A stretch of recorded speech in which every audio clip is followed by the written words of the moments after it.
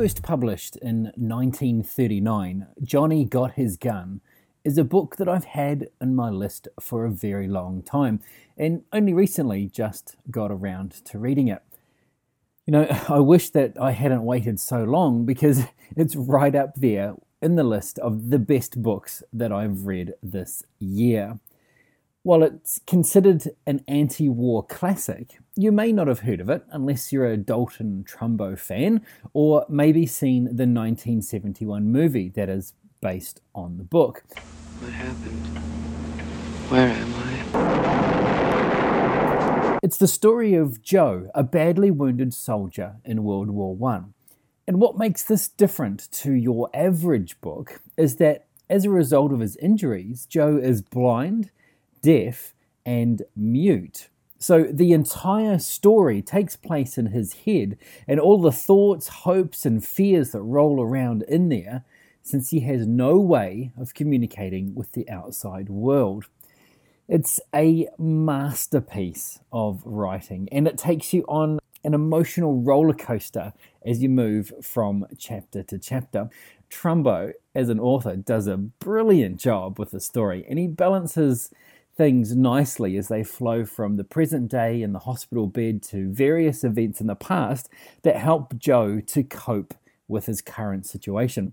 There's a slow reveal of information that's done at just the right pace as the book goes along.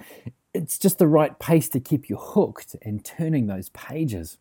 In this modern day, there's much to be taken away from the book on what it has to say on war and the effect that it has on soldiers, doctors, nurses, and their families.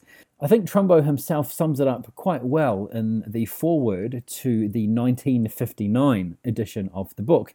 He says, "Is it possible for anything to resist change? Even a mere commodity that can be bought, buried, banned, damned, praised, or ignored for all the wrong reasons? Probably not." Johnny held a different meaning for 3 different wars. Its present meaning is what each reader conceives it to be, and each reader is gloriously different from every other reader, and each is also changing. I've let it remain as it was to see what it is. Trumbo was talking about how he had been considering editing some parts of the book, given that at that time in 1959, those 3 wars, World War I, World War II, and the Korean War, had all been and gone. But in the end, he decided to leave the story as it is, that its statement on war and its devastating effects remained the same, and in reality, only the politics and justifications for those wars changed.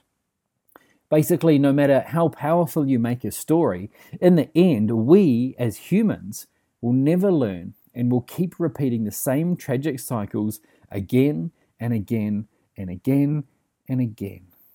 Words that have proven true in all the conflicts that have taken place across the world since this book was first written. This book, Johnny Got His Gun, goes right squarely on the recommended list. And if you're able to track down a copy, I highly recommend that you read it.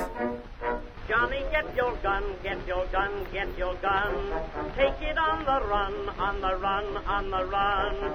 Hear them calling you and me, every son of liberty. Hurry right away, no delay, go today. Make your daddy glad to have had such a lad.